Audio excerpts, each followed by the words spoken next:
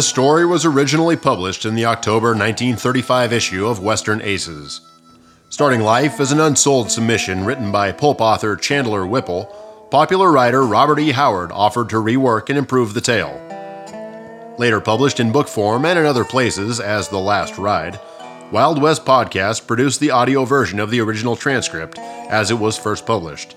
This story is in the public domain. Chapter 4: Sidewinder Ramrod. Midnight found Laramie deep in the Diablos. He halted, tethered the sorrel, and spread his blankets at the foot of a low cliff. Night was not the time to venture further along the rock-strewn paths and treacherous precipices of the Diablos. He slept fitfully, his slumber disturbed by dreams of a girl kneeling beside a wounded man. With the first gray of dawn, he was riding familiar trails that would lead him to the cabin in the hidden canyon that he knew so well, the old hideout of his gang, where he believed he would find the new band which was terrorizing the country. The hideout had but one entrance, a rock-walled tunnel. How the fake gang could have learned of the place, Laramie could not know. The hideout was in a great bowl, on all sides of which rose jumbled rock, impassable to a horseman.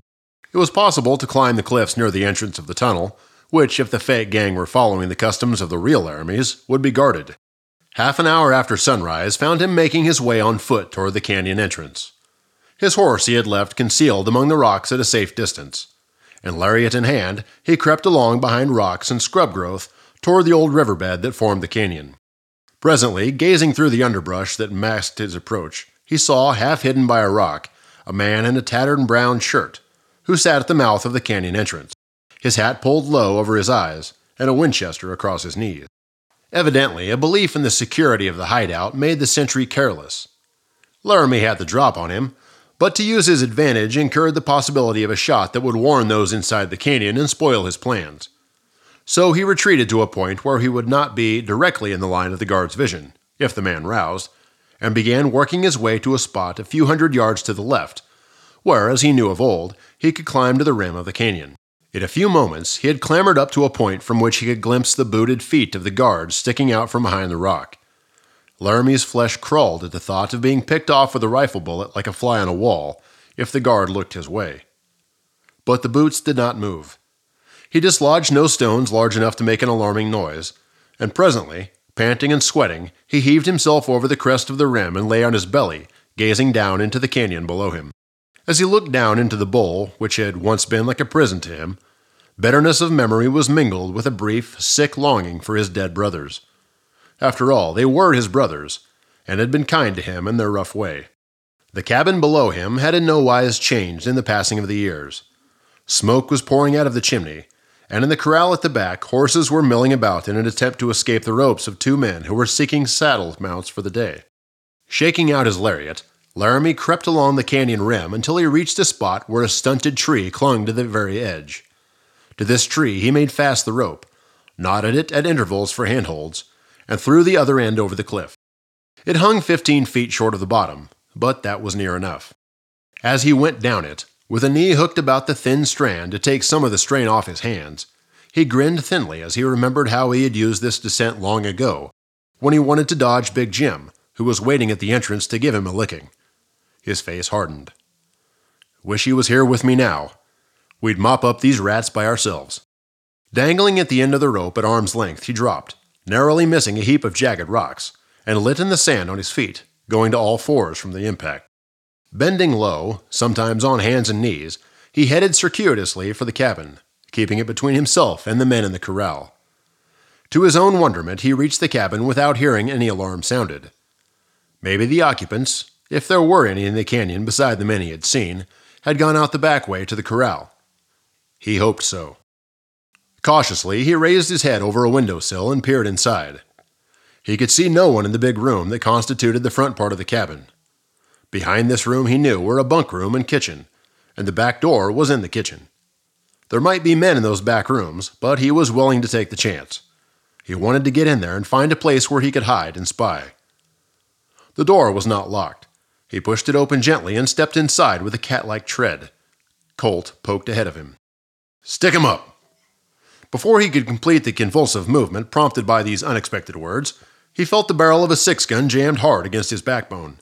He froze, opened his fingers, and let his gun crash to the floor. There was nothing else for it. The door to the bunk room swung open, and 2 men came out with drawn guns and triumphant leers on their unshaven faces. A third emerged from the kitchen. All were strangers to Laramie. He ventured to twist his head to look at his captor and saw a big-boned, powerful man with a scarred face grinning exultantly. "That was easy," rumbled one of the others, a tall, heavily built ruffian whose figure looked somehow familiar. Laramie eyed him closely. "So you're Big Jim," he said.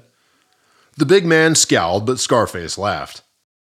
"Yeah, with a mask on, nobody can tell the difference. You ain't so slick for a Laramie. I seen you sneaking through the brush 10 minutes ago, and we've been watching you ever since. I seen you aim to come and make yourself to home, so I appointed myself a welcoming committee of 1 behind the door.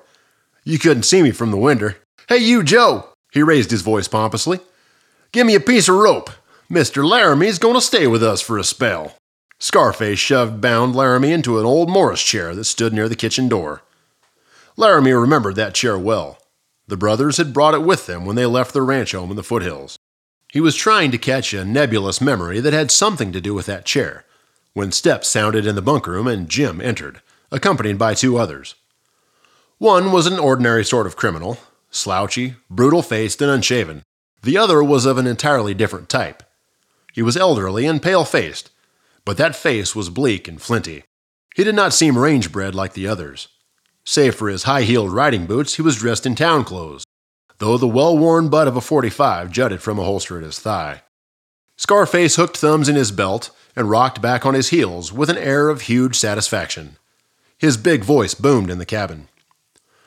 "Mr. Harrison, I takes pleasure in making you acquainted with Mr. Buck Laramie, the last of a family of honest horse thieves which rode all the way from Mexico just to horn in on our play. And Mr. Laramie, since you ain't long for this weary world, I'm likewise honored to introduce you to Mr. Eli Harrison, high man of our outfit and president of the Cattlemen's Bank of San Leon." Scarface had an eye for dramatics in his crude way. He bowed grotesquely, sweeping the floor with his Stetson, and grinning gleefully as the astounded glare with which his prisoner greeted his introduction. Harrison was less pleased. "That tongue of yours wags too loose, Braxton," he snarled. Scarface lapsed into injured silence, and Laramie found his tongue.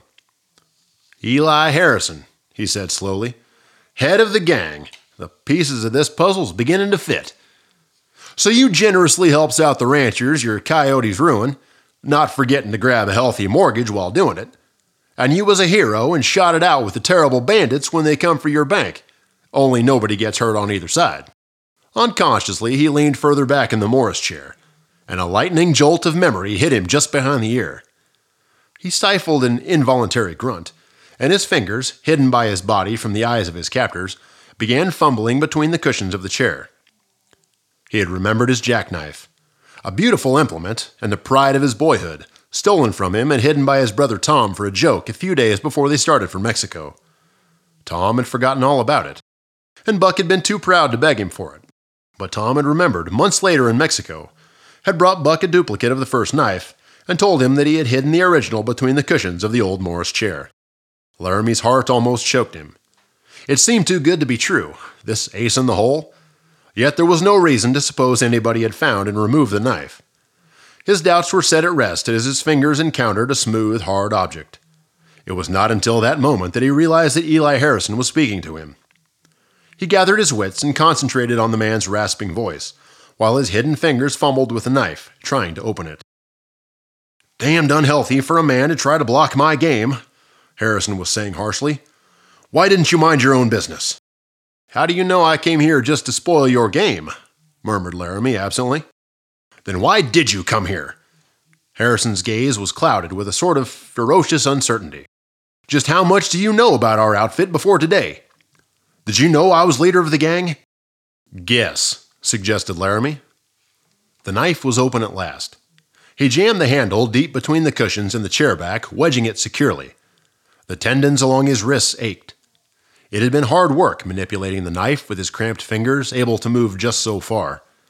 His steady voice did not change in tone as he worked. "I was kind of ashamed of my name till I seen how much lower a man could go than my brothers ever went." They was hard men, but they was white at least. Using my name to torture and murder behind my back plumb upsets me. Maybe I didn't come to San Leon just to spoil your game, but maybe I decided to spoil it after I seen some of the hands you dealt. You'll spoil our game, Harrison sneered. Fat chance you've got of spoiling anybody's game. But you've got only yourself to blame. In another month, I'd have owned every ranch within 30 miles of San Leon. So that's the idea, huh? Murmured Laramie, leaning forward to expectorate, and dragging his wrist hard across the knife edge. He felt one strand part, and as he leaned back, he repeated the movement. Another gave way, and the edge bit into his flesh. If he could sever one more strand, he would make his break. Just how much did you know about our outfit before you came here? Demanded Harrison again, his persistence betraying his apprehension on that point. How much did you tell Joel Waters? None of your darn business, Laramie snapped, his nerves getting on edge with the approach of the crisis. You'd better talk, snarled Harrison. I've got men here who think nothing is shoving your feet in the fire to roast. Not that it matters. We're all set anyway. Got ready when we heard you'd ridden in. It just means we move tonight instead of a month later. But you can prove to me that you haven't told anybody that I'm the real leader of the gang. Well, we can carry out our original plans and you'll save your life. We might even let you join the outfit. Join the... Do you see any snake scales on me? Flared Laramie, fiercely expanding his arm muscles. Another strand parted and the cords fell away from his wrists. Why, you... Murderous passion burst all bounds as Harrison lurched forward, his fists lifted. And Laramie shot from the chair like a steel spring released, catching them all flat-footed, paralyzed by the unexpectedness of the move. One hand ripped Harrison's Colt from its scabbard. The other knotted into a fist that smashed hard in the banker's face and knocked him headlong into the midst of the men who stood behind him. Reach for the ceiling, you yellow-bellied polecats, snarled Laramie, livid with fury and savage purpose. His cocked .45 menaced them all. Reach. I'm dealing this hand.